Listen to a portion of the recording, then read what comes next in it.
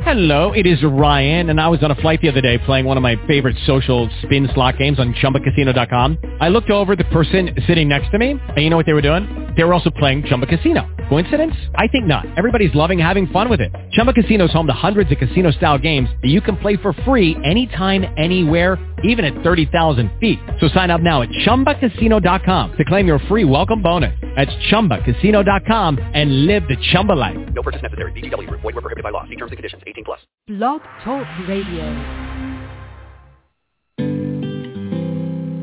Now let's join Holly Stephey and Red Velvet Media as we explore the inspirational worlds of music, media, and more.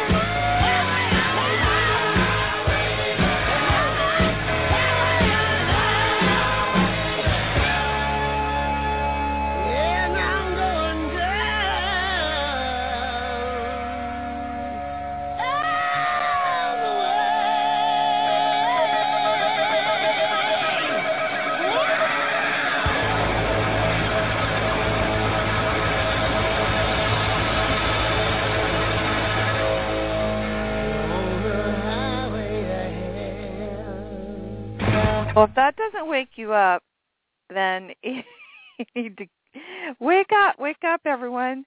Welcome to Red Velvet Media Blog Talk Radio, and this is going to be a really fun show because I have Max Hawthorne here, who has been on my show with another book that he's written, but he's just come out with this amazing new book that I am going to let him tell you a little bit about because it's a pretty cool book, and I am so excited to have him here.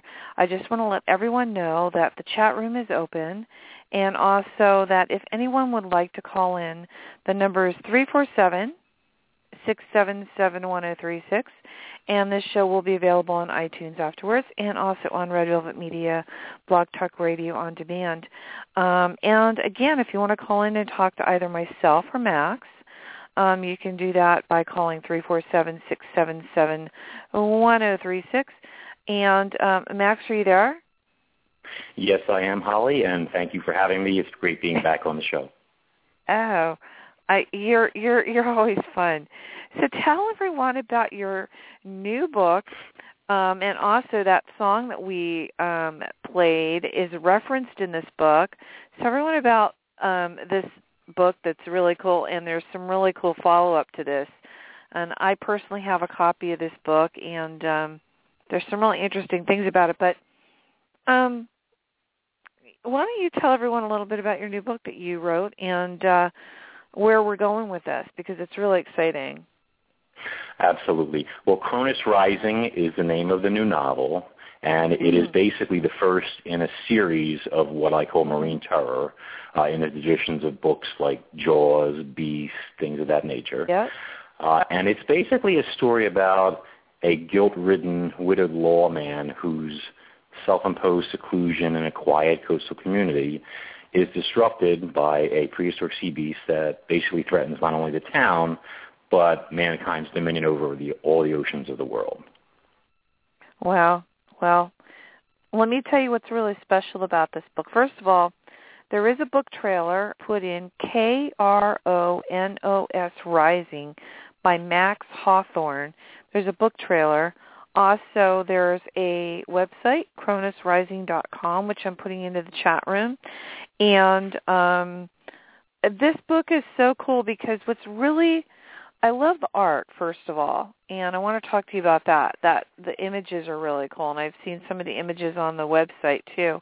What's really cool about this book also is not only is there a story, it has a lot of really cool references in the back for people that aren't really savvy as far as nautical references, but there's a glossary of nautical marine terms, which is in the back, which is great because when you're reading this book, you're really immersed in this story, and it's actually very thrilling, and I'm super excited. I really do hope that you are, you said you are thinking about this is going to become a movie, right? I don't know. That's something that I don't have control over. The glossary of marine and nautical terms was put together because when I was first working on the book, I had a friend of mine who's a Yale graduate, and he read it, and he recommended it to me because it's sometimes when you're too close to something, you don't see it. And having decades of experience on the water, a lot of terms like that are used in the book, describing boats and waves and everything else, comes second nature. But to a layman, so to speak, it's not. And he said he had a tough time with some of the terms. He had recommended that I put a glossary in the back, and I took him up on that. Oh no, it's awesome, and it's really cool because, you know, some of the books that really start talk about different things that we're not used to. You know, it's really good to have a reference and a glossary in the back. The reference to Highway to Hell, the song that we opened up with, why don't you tell us a little bit about that whole scene there? Well, in the story, you basically got this, what's called a Mesozoic prehistoric predator, and it's wreaking havoc on an East Coast Florida fishing village. And eventually, at one point, without doing a lot of spoilers, though, an individual is brought in, is hired to deal with this monster. And this character is basically a combination of a big game hunter / mercenary. And when he pulls up and we first see him, he has Highway to Hell blasting at an unspeakable volume. You can hear it out the window of his truck as it pulls up at the dock. So that gives you an indication when you're meeting a character exactly. And, of course, the term highway to hell is appropriate when you're pursuing a creature like this. It's kind of indication of what your destination is. Yeah, no, and I like Meet the New Face of Marine Terror. I like that. It's and it's hungry now. Also, just let everyone know the book is available on Amazon, Barnes and Noble, and you can also go to the website, which is again Kronos Rising, and there are even a couple. You can register. If you register, you get a couple free chapters of the book, and this is. Why did you? Because you came from a different background in your first book, and this is really cool that you've gone into this realm, because sci-fi is really where I'm at. I really love science fiction, and I love the unknown and the fantasy world and stuff. And a lot of this could be really reality. I mean, you never know, right, Max? Absolutely. There's many undiscovered stuff, And new species are discovered every day, and it's surprising what goes on. But it's funny because Kronos Rising, my passion is actually writing maritime-based novels. I don't want to say sea monster books, etc., but they are horror novels and science fiction novels per se. I actually wrote Kronos Rising a long time ago. It was actually written like 9 years ago, and at the time, as you probably know from my last visit, I was, as a writer, a struggling writer, I was working in the health club industry to pay my bills and then freelancing on the side. And when I left the industry years ago, I had seen so much horrible stuff that I decided to write Memoirs of a Gym Rat as an expose, to warn people about all of the hazards they have to worry about when walking into a gym.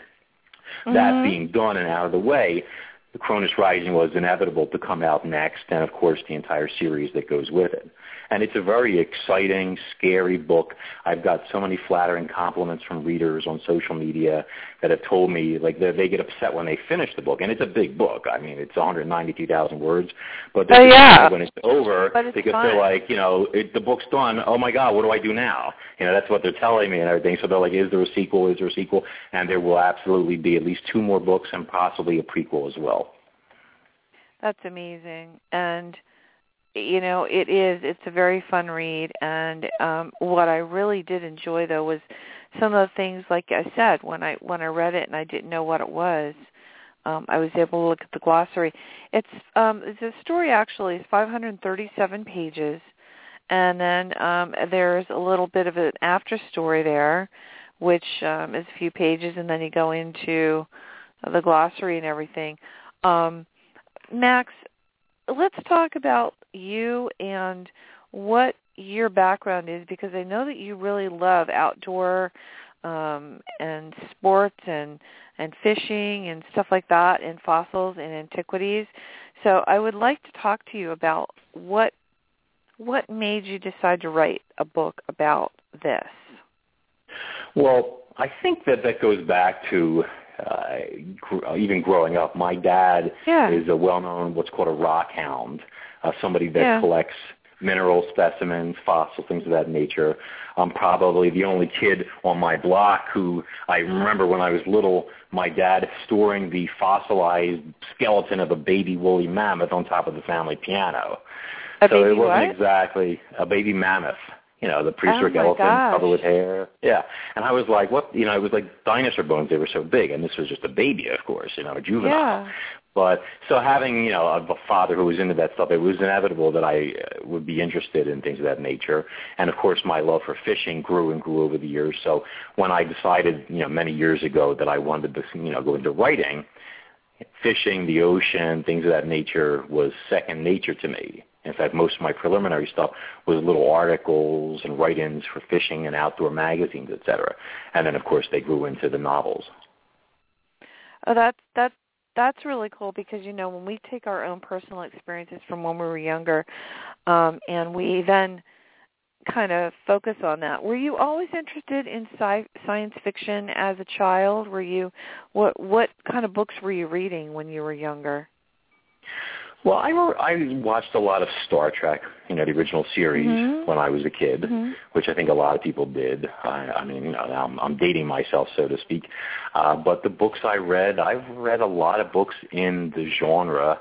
I guess I remember reading a book called Extinct, which was about a giant prehistoric shark, and then there was a book called Megalodon by, I think, Robin Brown, which was about a giant, that was another giant shark book. Back in the late 70s with Jaws coming out and the big shark craze, there was a lot of, literature like that available.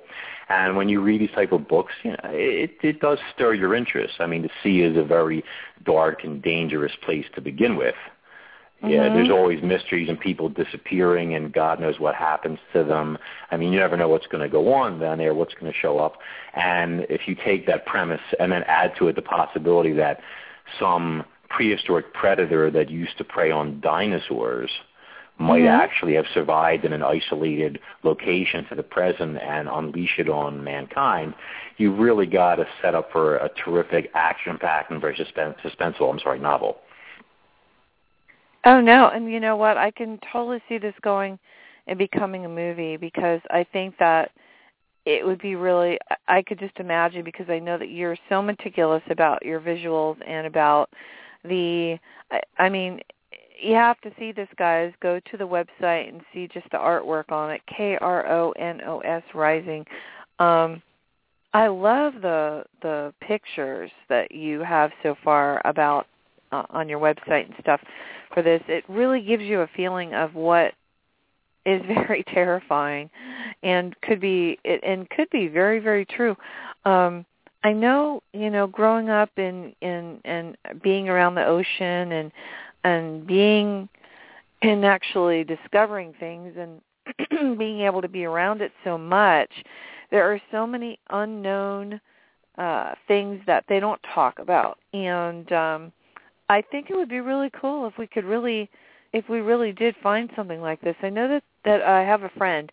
I have a friend who what he does is he travels around the world, and he actually just went to can't remember where it was. I know it's somewhere near Ecuador or something like that. What he does is he goes and he finds unseen species, new species of different fish and things like that, and he actually lets people know about it. And when I talked to him a little bit about this book, he was like, oh, well, that's just like really what's happening now today in this world. So many things are being uncovered. So this is a really fun take, and it has a really good story. Tell me about the characters in the book. Well, the central character's name is Jake Braddock. He's a former competitive athlete who lost his wife when she tragically drowned, and he's taken the job in his childhood hometown of Paradise Cove, Florida, as the sheriff of the town. And Jake is a bit of a morose character who has sworn off on everything from his previous career to dating, and he has turned himself into a workaholic, and his obsession is just taking care of this little town and the people in it. Unfortunately, something is thrown his way that makes that job a lot harder than one would expect. There's a lot of characters in the book. I don't want to, do a lot of spoilers for people, but the other principal protagonist, I'm sorry, I have a bit of a cold, but protagonist in the book, her name is Amara Takagi, and she is a cetaceanist person who studies whales and also works with underwater robotics. And she, of course, becomes drawn into it, but she is trying to protect this creature once it's unveiled, whereas Jake wants to eliminate it as a threat.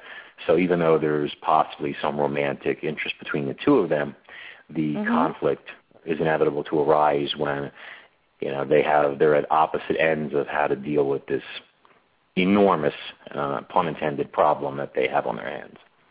Oh, sure. Now, where exactly does this take place? In Paradise Cove, Florida, correct? Yes, it's supposed to be a fictitious town, so if there's a real Paradise Cove, I apologize to all the inhabitants. But Paradise Cove is situated on the east coast of Florida, and it's a coastal community, just a small little fishing village, whale watching, kind of romantic getaway type place.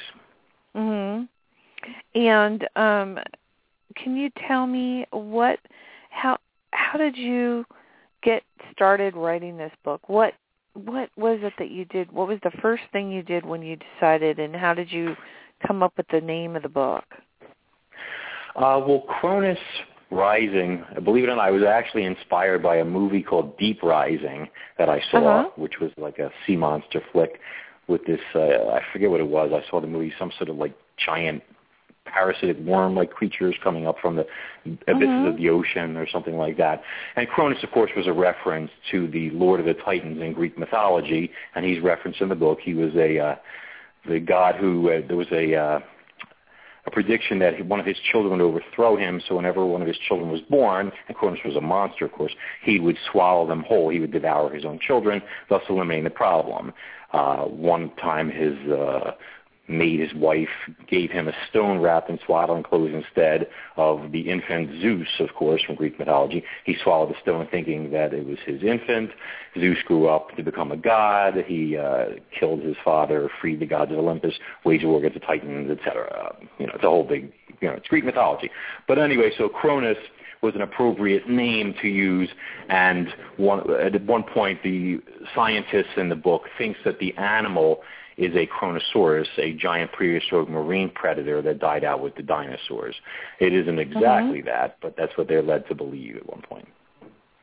I love how it goes out where you write, after 65 million years, the world's greatest predator is back. Not since the 1975 movie Jaws, starring Richard Dreyfuss, Roy Scheider, and Robert Shaw, have people been so afraid to go in the water as they have been after reading your book. Well, you know what? I think it's oh my God! I remember Jaws. Oh my God, Jaws scared me. But I was afraid to get into the tub as a child. I can tell you. Oh no, but, Jaws I really think it's scared me. Yeah, it's been a long time since there's been a good sea monster epic out there. There's been a lull in the field. Yeah, and the people are clamoring for it. I mean, my fans are very avaricious, and I think they're feeling a little neglected, so I'm happy. And at the same time, I think we need to do what we can to really damage swimsuit sales for the upcoming season. Scare them out of the water, so to speak. And believe me, Peter Benchley was a genius and inspired generations of writers to come. And if I can pick up where he left off and scare a few people out of the water myself, then I've done a good job. So are you finding yourself going more in a science fiction realm and with your writing now that you are going to be following this up with two other books? Well, technically, even though I guess you would say it's science fiction since it's not actually happening, and there are some artistic liberties, they actually have the book classified as a horror novel because it has... You're kidding. No. I didn't know that. Technically, the movie Jaws is a horror film. Horror on the side of it, written horror. Yeah, but Jaws is a horror book and a horror film as well. So even a movie like Jurassic Park is horror. Yeah. People don't seem to realize that because it has that whole monster on the loose and you're trapped in this environment and this thing is out to get you and you're trying to survive. And, if you think about it, you take any of the modern horror, even the slasher films that you see, they're on the same premise. And all this stuff goes back to stories told by the ancient Greeks with the story of the Minotaur. That half-man, half-bull monster. Yep. People are trapped in a maze trying to survive, and this huge, terrifying creature is trying to get them and eat them. And that's where all horror books, movie stores, everything goes back, whether it's Jaws, Moby Dick, everything all goes back to that ancient story of the Minotaur. Like legends and legends. Stuff. Yeah, legends and things that people have carried on from generation to generation. Because I know growing up, because I grew up pretty much all over the place and listening to different stories in different parts of the country and the world, there's always something different. I remember there were stories that I heard in one country that when I went to another country I heard, and that's what really got me into the fantasy realm and into the realm of really believing a lot of stuff that really could in reality be really true. This book could definitely be a reality, and it's just that we haven't found it yet. We just they find things every day, and you know this, Max. They do find things every day, and they don't let everybody know everything that's going on until they have to. And I think that there seems to be a lot of Big Brother cover-up when it comes to. So. Yeah, and it's and as you say, it's a very thrilling book. I think that reading books like that and also seeing movies like that, really, like you mentioned Jurassic Park. We know they're filming a new Jurassic Park now, and I think you told me a little bit more about it. I didn't even know all the details, but you told me a little bit about that, and that goes hand in hand with all this really cool stuff coming out in your book. What do you see? How do you see your next book going? Not to spoil anything, but how do you see it going? Is the monster going to be friendly? Is he something that is going to be what are they going to do with him? Well, I really can't get too much into book 2, which is called Kraken, by the way, Kronos Rising, book 2. Kraken, Kraken. It's a reference to the Scandinavian monster the Vikings named, which was believed to be the giant squid. But, there's some unfortunate Vikings had a run-in or two with the giant squid, and the legend of the Kraken was born. But in book 2, it takes place years later, and you have a society that's been changed by the impact of this creature or creatures and how people are dealing with it. Like I'm hesitant to really try and get into any of the storyline or plot or anything like that, but I can tell you that it will sort of pick up where Kronos Rising leaves off, and it is going to be a very big book, and it is going to be an epic read. I promise you that. I work very hard to make my people happy. I bet. I mean, this one is, again, if you would like to call in, the number is 347-677-1036. Today my guest is Max Hawthorne, and we're talking about his new marine terror novel, Kronos Rising. And the chat room is open. If you missed the beginning of the show will be available on iTunes and afterwards on Red Velvet Media Blog Talk Radio On Demand. You have a fan page on Facebook, so I'm letting everyone know that Kronos Rising is on Facebook. And there are, I can see this becoming very cult-like. I think that, like there are a lot of people that are really into different types of movies and they follow them. I think this could be a beginning of a new type of following, which is kind of cool because people are always looking for something to be excited about. How was this when you were writing this? How did you feel when you were writing this book?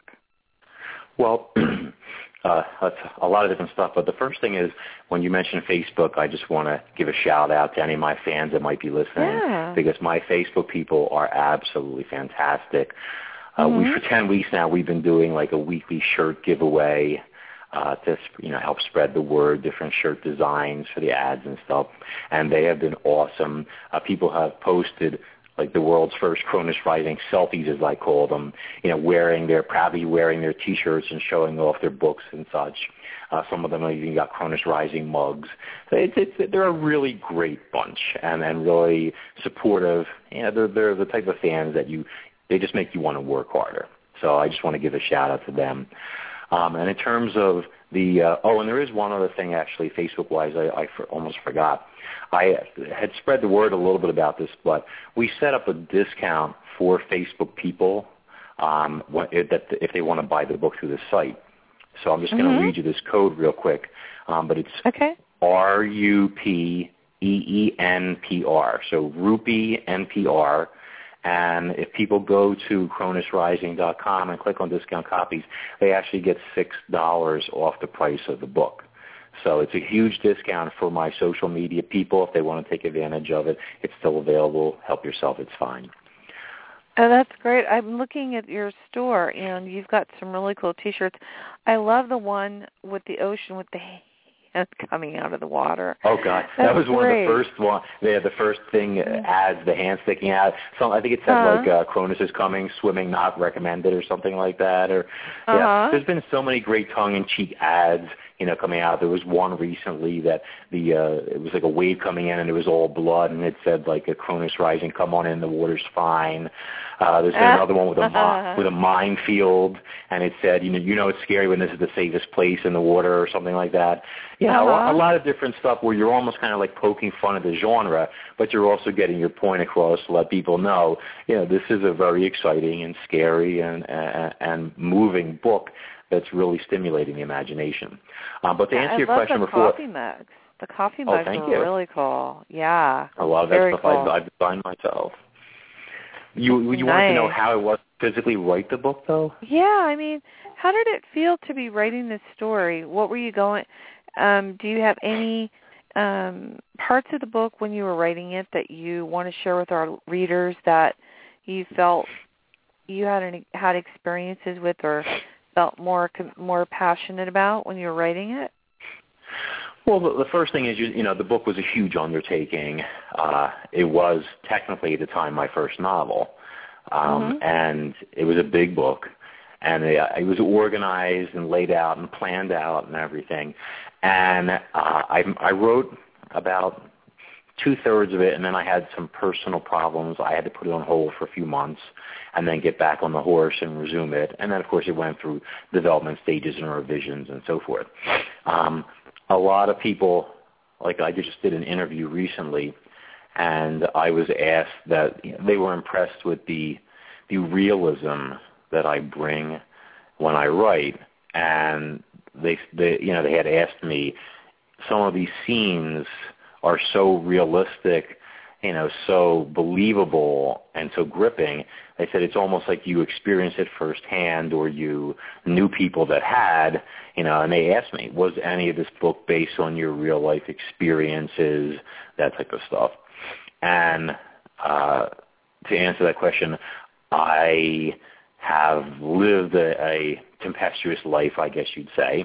And I've had some, terrifying, unfortunately, experiences, especially in my younger days, which turned out to be a gift later on, because I was able to draw upon those experiences when I write and make the things I write about that much more believable and realistic. I've had bullets whizzing past my head in a nightclub. I've been attacked by a hungry alligator and had to beat it off with a fishing net. Oh, yeah, really? Down in Florida. Yeah, my dad and I were... It was like a miniature version of Kronos coming after you, I guess you'd say. I was, my father and I, we were standing at the edge of a lake behind this rental property we had, and all of a sudden this gator snuck up on us and tried to grab my dad. And, when you grow up mostly in New York like I did, Philadelphia, New York, you don't really have a lot of alligators coming at you. You know what I mean? So I saw this thing and I thought it was a log. So I wasn't really paying any mind. So I saw the mouth open and the teeth, and I'm like, whoa. So like I was going to like, your instinct is to run. You know what I mean? But my dad was like 80 years old, and he's had a heart attack. If I left him, he was cornered. And he was going to be gator food. And I didn't have any weapons. The only thing I had was the fishing net, that you land the fish. So I grabbed it, and I whacked this thing over the head. It was like hitting concrete, let me tell you. Wow. I mean, like, didn't hurt him at all. I think I must have got him right over the eyes or something, though. So the thing splashed back into the water, and then he popped up about 20 feet out. And I saw just his eyes looking at me, and he was really pissed. And I heard this deep-throated rumble. It was like a roar. Oh, wow. And I knew it was coming. I turned on my camera, and I said, Dad, take pictures of this. And I tossed on the camera, and the thing came charging at me full speed, using its tail like a fish's tail to propel it, and he got halfway out of the water. The only thing that saved me was this particular lake had like a lip that stuck up, so it wasn't like a graduated slope, so he wasn't able to get fully out of the water on his charge. Otherwise, he would have got me by the leg most likely and dragged me in. So I started bashing him over the head with the net, and I'm hitting him, and he's snapping at me, and my dad's snapping pictures, and he's making these comments like, "That's it, Max. take it to him. Watch the teeth. This kind of stuff, like he thinks it's funny and everything. And eventually I drove the gator back into the water, and then he kind of like surfaced and watched us. Then he would come over and try and steal our fish once in a while and try to eat the neighbor's dog. And he just wouldn't go away. It was unbelievable. It was like, like having a 300-pound, pain in your you-know-what that just wants to eat you and just is hanging out waiting for his chance.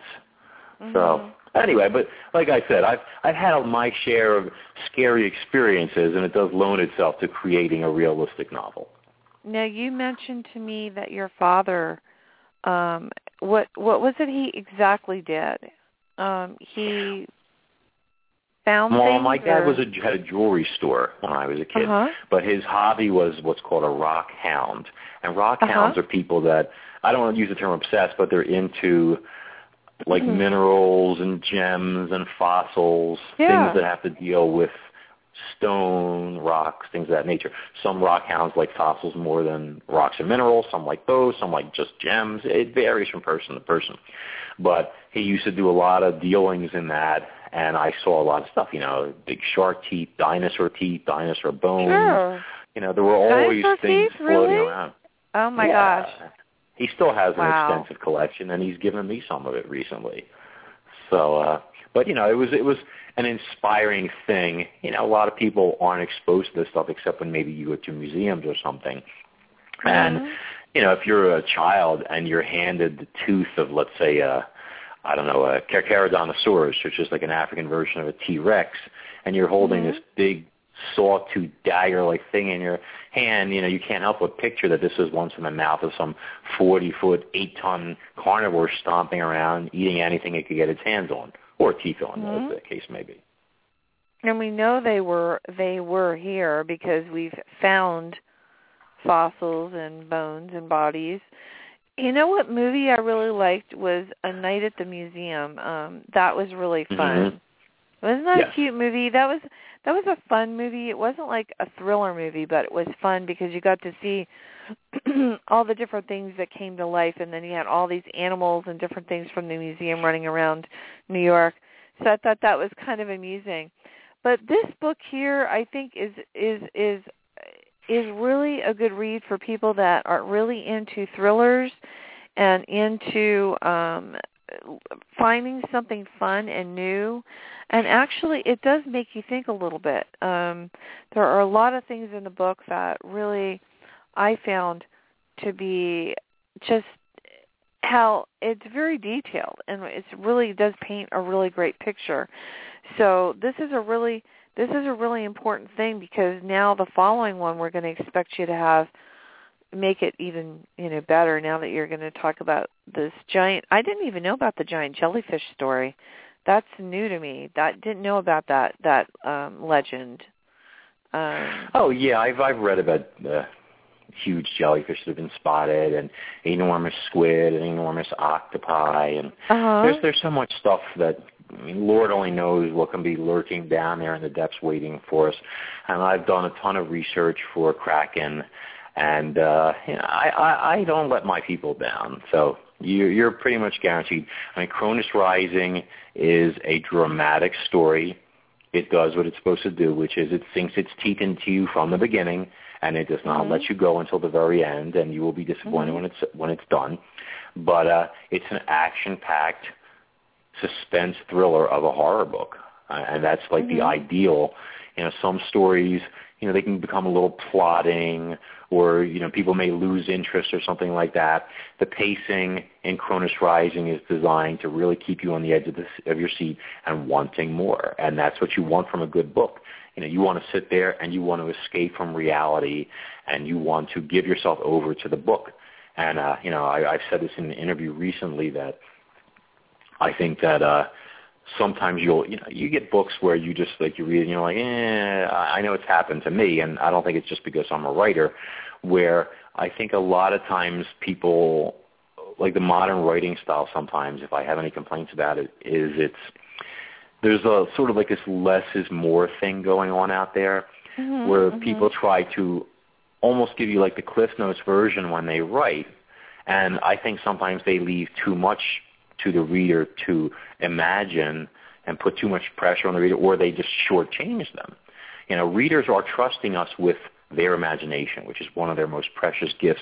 We owe it to ourselves, to them, to give them the best possible story possible and to create the most unique, exciting, terrifying, magical experience that we possibly can. Whatever genre we're writing in, we're writing fiction, we owe it to do that for our readers. Otherwise, why are they going to bother paying for a book, hard-earned money in the first place? No, absolutely. I agree with you on that one. And so you have this book that you've written and are you currently penning the second one now?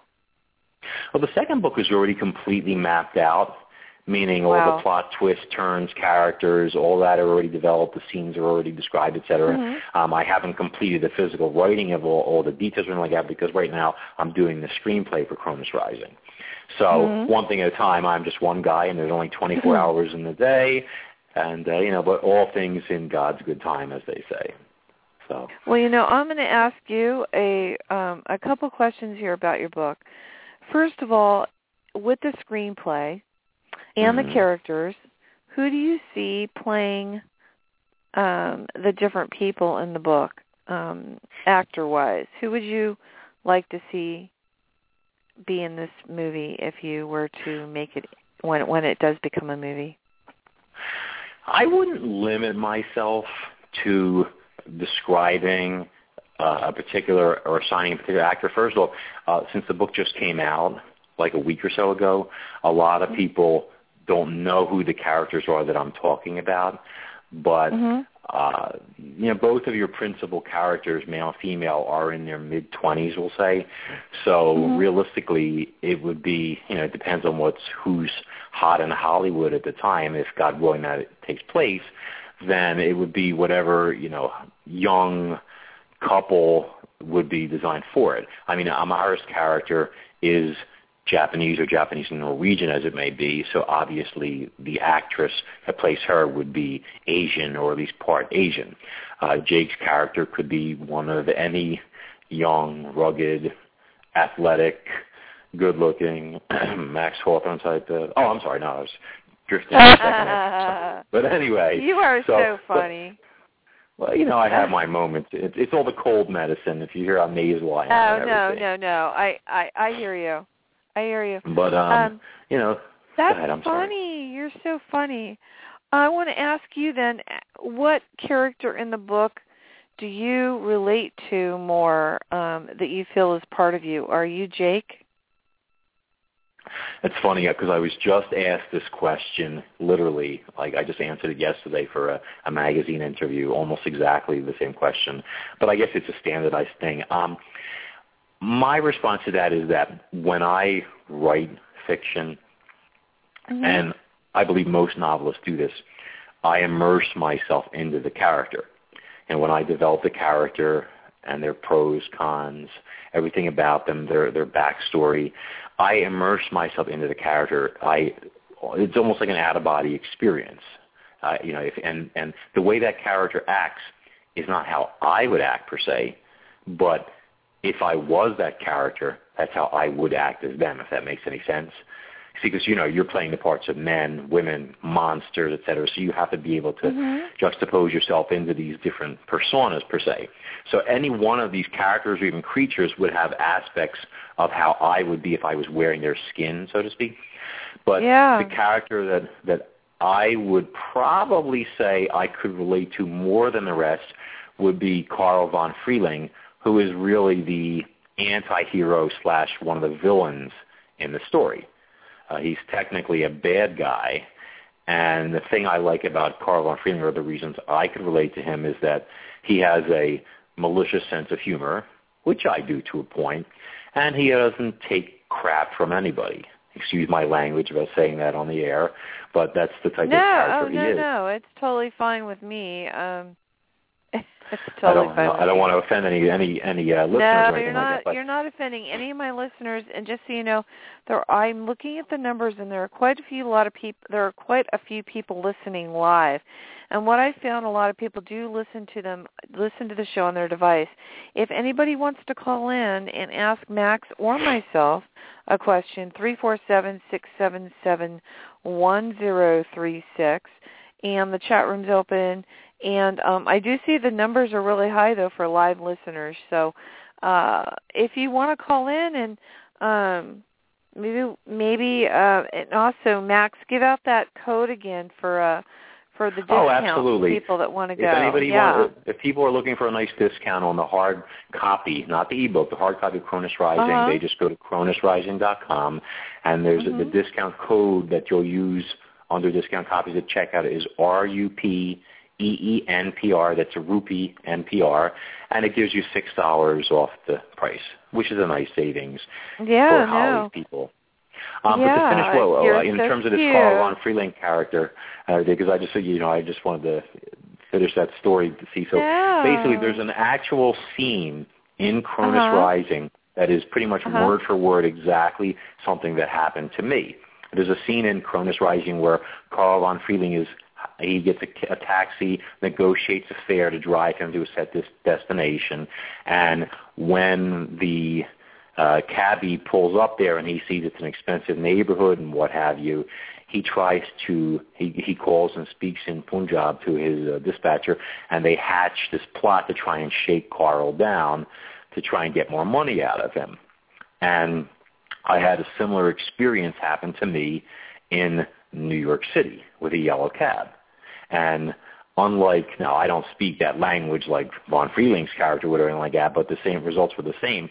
And this person, he was actually trying to shake me down and make him give him an extra $50 or something like that for a ride. Wow. And I was trying to get my $20 change back out of the money I'd given him, and he's trying to shake me down for like another $30 on top of it, et cetera, not giving me my change. And it got into an unpleasant situation, and I don't want to sound like somebody violent. I'm not innately like that or anything like that, but it reached the point where I actually looked at the plexiglass partition that separated us in this little shoebox-size opening, and I was actually envisioning myself reaching through there, grabbing this guy by the neck, pulling him through the plexiglass into the back seat, and he was not going to have a pleasant day.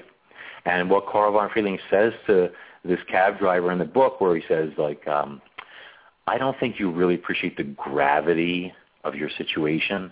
That is a word-for-word direct quote of what I told this New York City cab driver. And when he looked in my eyes and he saw I meant it, he threw the $20 at me. I snatched it out of the air and got out of the cab. So I could relate to that character because, there's always people out there that want to try and screw somebody over or take advantage of you, et cetera, and I don't put up with it. No, that's Sorry. I don't doubt your personality. You had me turning into one of my characters on the air live and everything. Oh no, that's totally you. Let me tell you. Your last book that we reviewed was about memoirs of working in a gym, in the industry, in the health industry. What has been your background? Now you're dedicating yourself full time to these books and being a dad and taking care of this really amazing pictures that you're painting with your books. I think, what's the third? Do you have an idea what the third book's going to be called yet?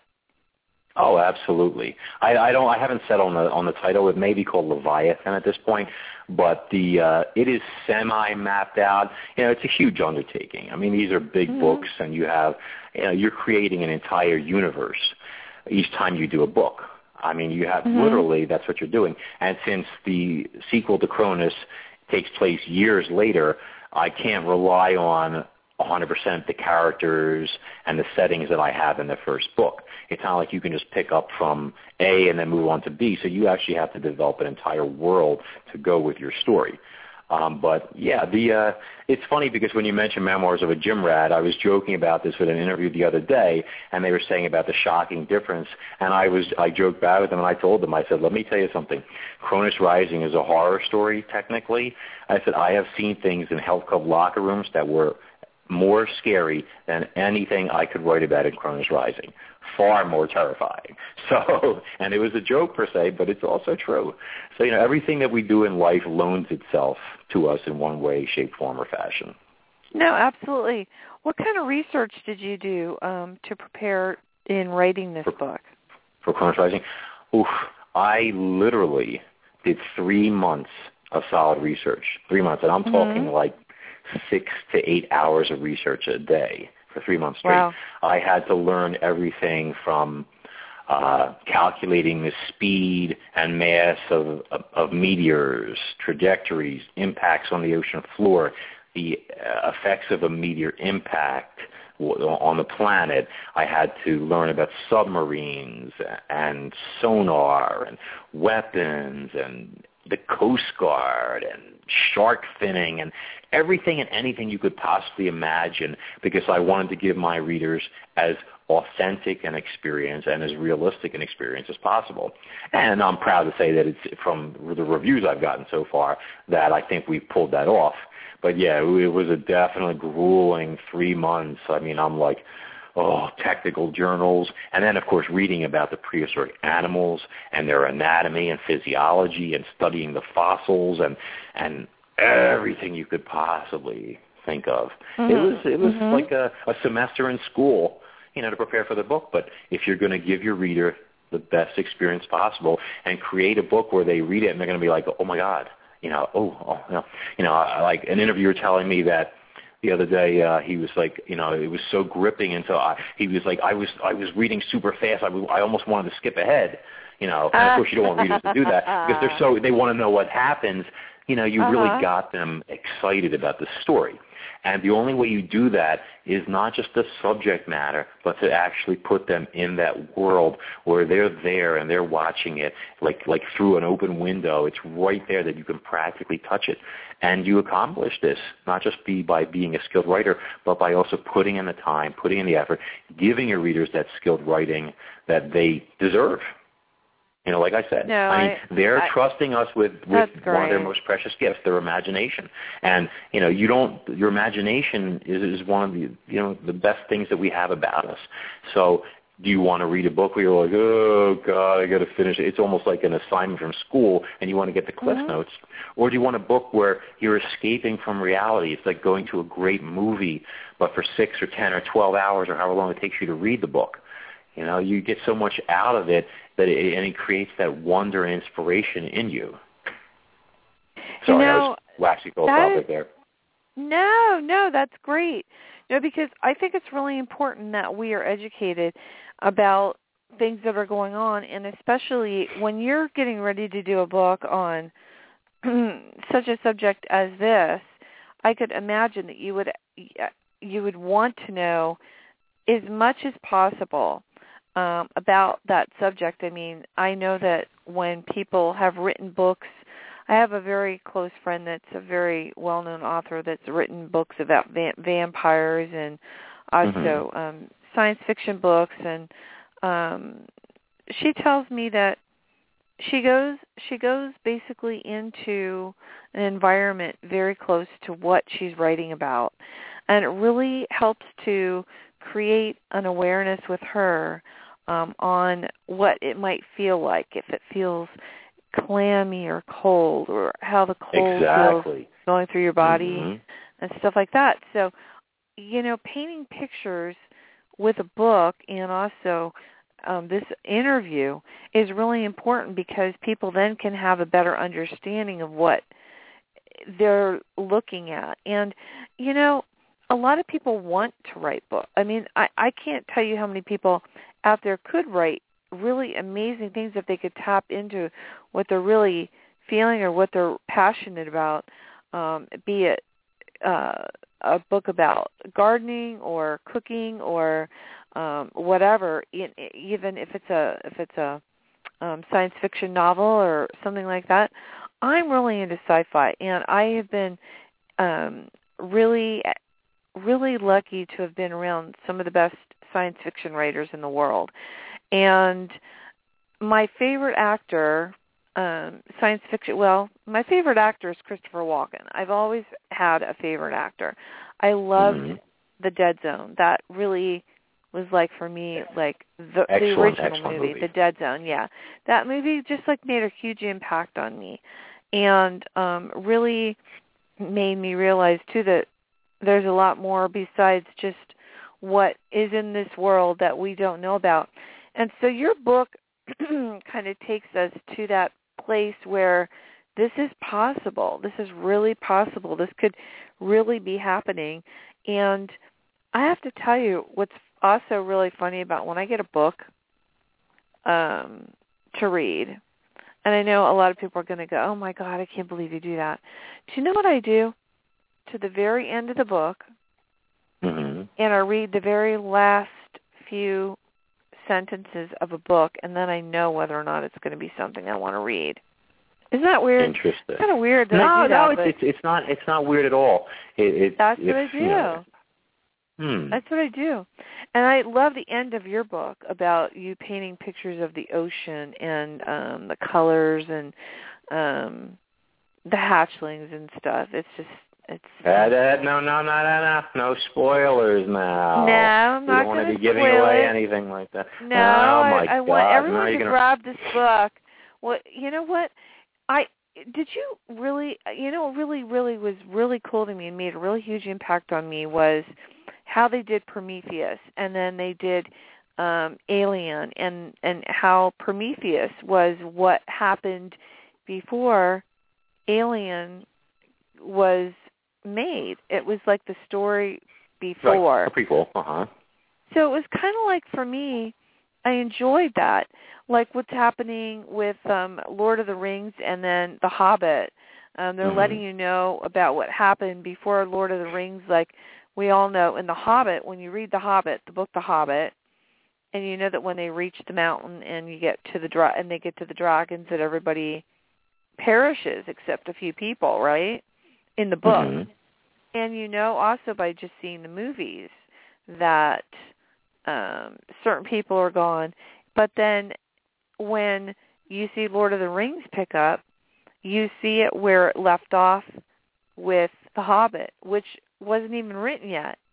So isn't that, it's just trippy that people do that. I find it fascinating that people are actually able to do that. And if a prequel is done properly, it can be great, or if it's done improperly, it can be a big disaster. It depends on the setting. I mean, there may be a prequel for Kronos Rising. It depends on what happens with the series, and if there's enough interest from people, in certain characters to justify it, et cetera. I do have a prequel, semi-prepped already in terms of the planning stages, et cetera. But right now, I mean, the book has been such a big undertaking, and it's just starting to build up steam that, it'd be a little premature for me to worry about that when I'm going to have to do book 2, book 3, and then, possibly go back for a prequel also. Sure. I want to ask you, are you going to be doing any book signings anywhere soon? Yes, as a matter of fact. Well, I know I'm scheduled to be at a thing called Monster Bash.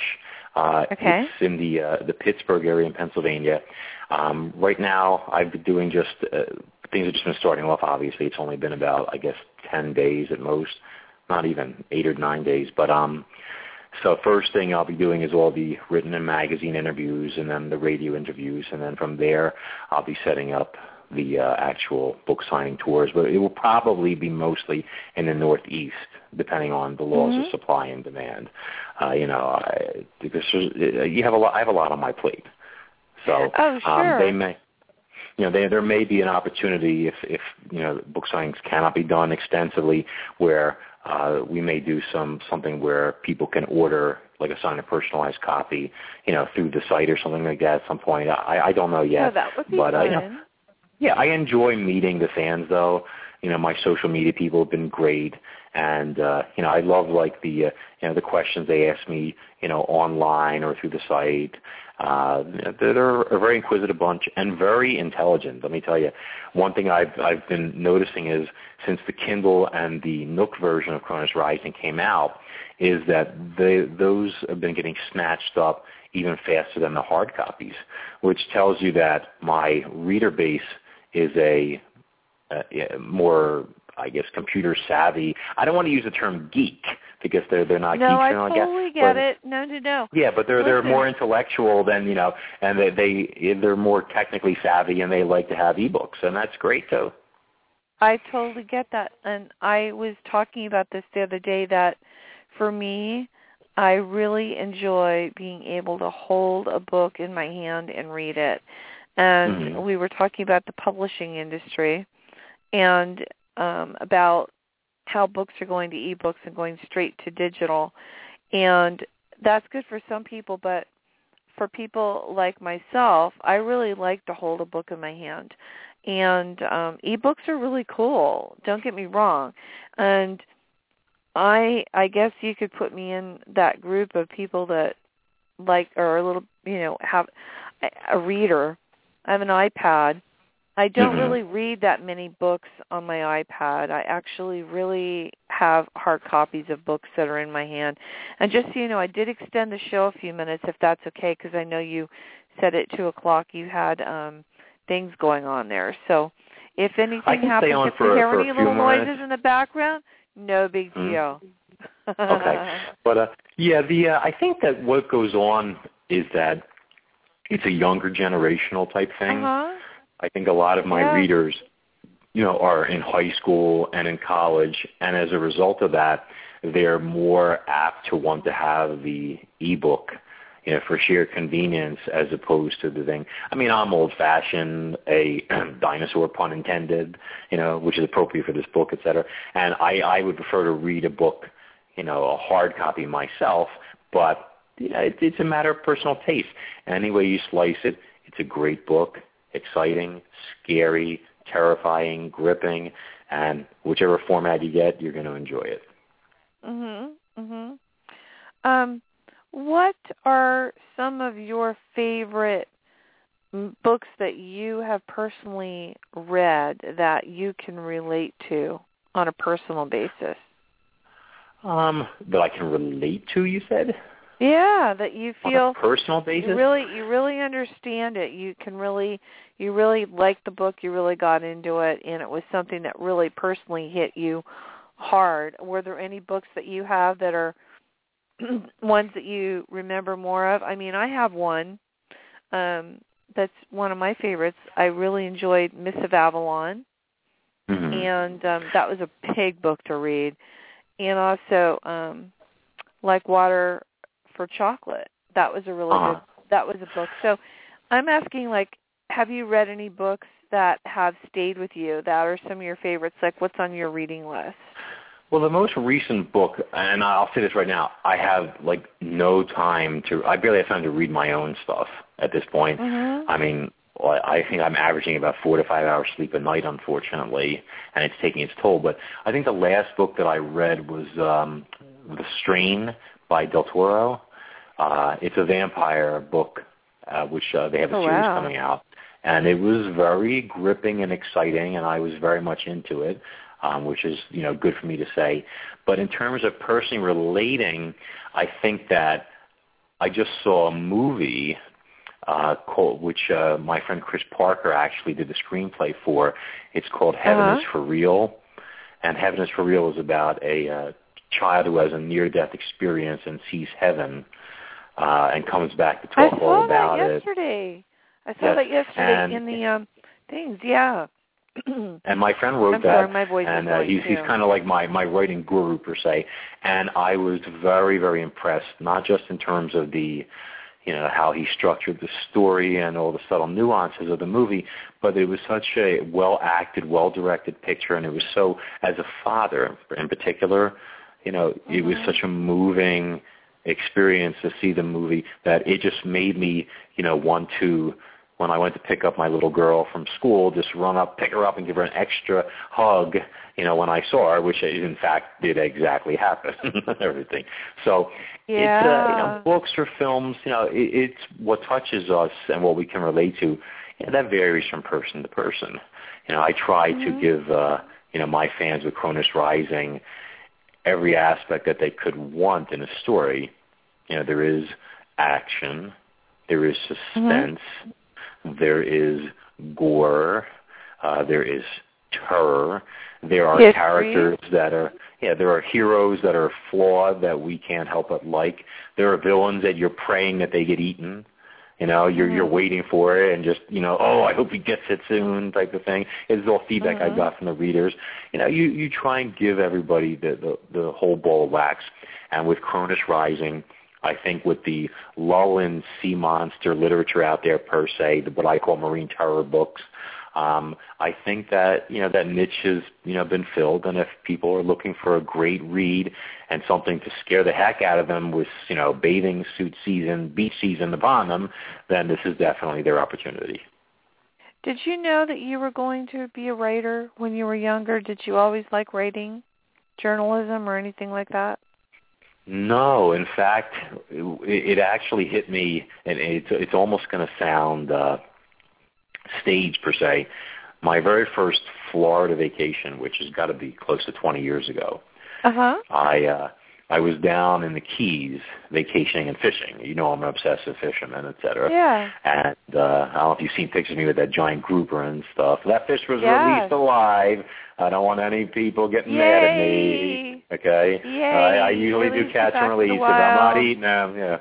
But and I was down there in the Keys, and I went to this one, I think it's called Outdoor World or something store. And they had a fishing boat there that was a sister ship of Hemingway's boat, the Pilar.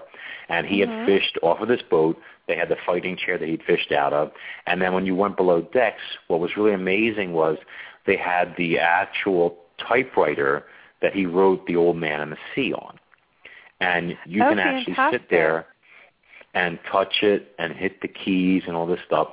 And it was like I just had this revelation that I wanted to write and I wanted to do these type of books.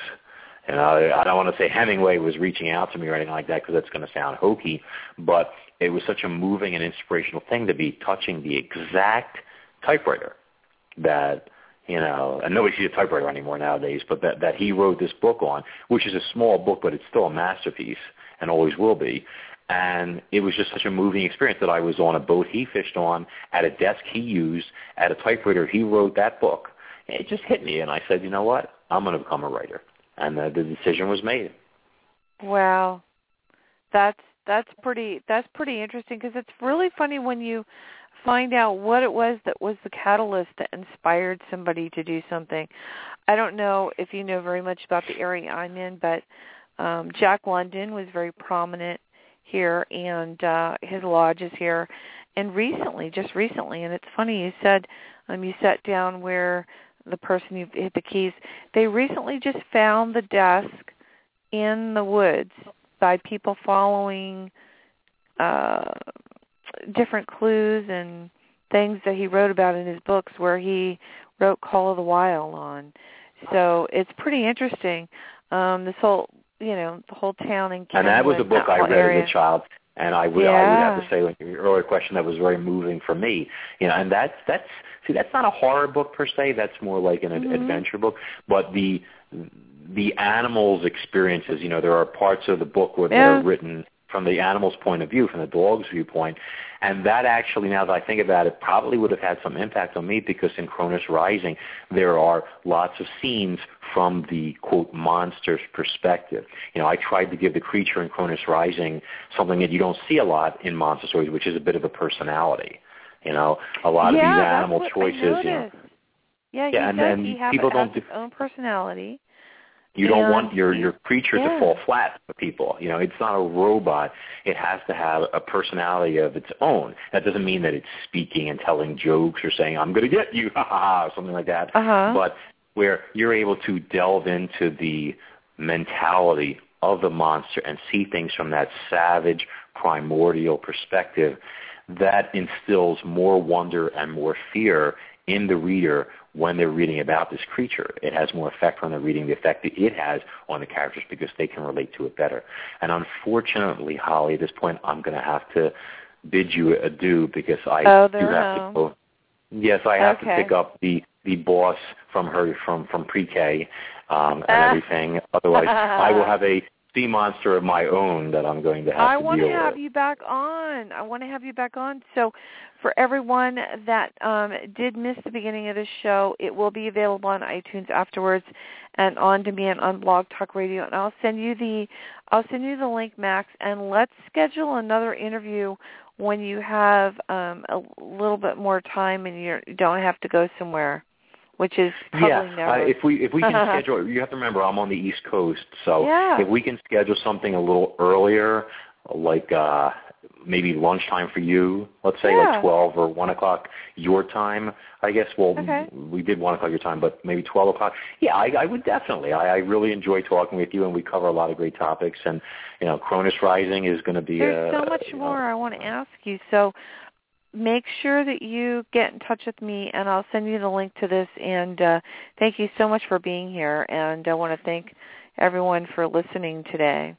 And if you need to go ahead and jump off the phone, and I'll end the show. And we're going to end with another song that is a reference in his book by R.E.M., End of the World. Yes. So, excellent. We'll be ending with Thank you so much, Holly. It was my pleasure, and we'll definitely talk. Okay, Drive have a great carefully. day. Thank you. Bye. So for everyone still listening, this was such a great opportunity to be able to talk to Max, because Max has so many different parts of him that are so different than his first book that he's written. And this book is really something that really grabs you. So I want to say to everyone that next week I do have I have some really cool interviews coming up. I believe I have Zoe Moon on next week and some other really cool interviews, and I know we have a lot of really cool interviews coming up in the music industry. And if you missed the Richie Ramone show that we did last week, make sure to check that out on iTunes and on Red Velvet Media afterwards. And I wanted to tell everyone this is Friday. I want to wish everyone a very happy Friday. Yesterday was May Day. And I hope everyone enjoys their weekend, and don't drink and drive. I just want to make sure that everybody knows that we are on every Wednesday and Friday, and I do special exception shows. I do shows if there's breaking news, and if you want to be on the show, just drop me an email. Let me know what your whole subject's about. We've had everything on here I basically like to keep this as pop culture, music, spirituality. There's quite a few subjects that we do cover, and pretty much all the people that are on my show are people that I personally know and that are friends, and so that's what makes it even more fun. I get quite a few people in the music industry that have CDs dropping, and we're talking pretty well-known people. And so if you really want to hear some music that has never been played on the air before and it's breaking, I do sometimes have music that I premiere on my show. So I want to thank everyone for listening again. And again, this has been Red Velvet Media, Blog Talk Radio. And to everyone out there, please have a great weekend, because we're coming into summer now. And also, as I said, don't drink and drive, and be safe. And I want to just give everyone out there a shout-out. Red Velvet Media is also on Facebook if you want to check us out. And also, I will be having some other guests very shortly that are very well-known in the entertainment industry that will be on my show. I'm not going to give away who they are yet, but you'll be really, really excited when these shows come about. So for everyone out there, again, have a great weekend, and we will talk to everybody on Wednesday. Have a great weekend.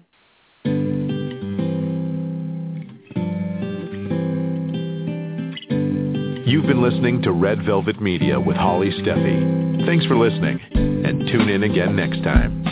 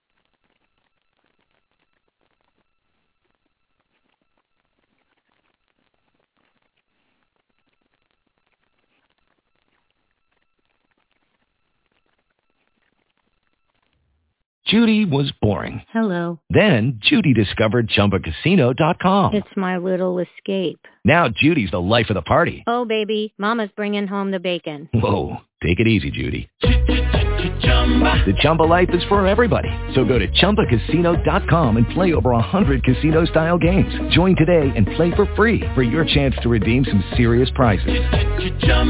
ChumbaCasino.com. No purchase necessary. Void where prohibited by law. 18 plus terms and conditions apply. See website for details.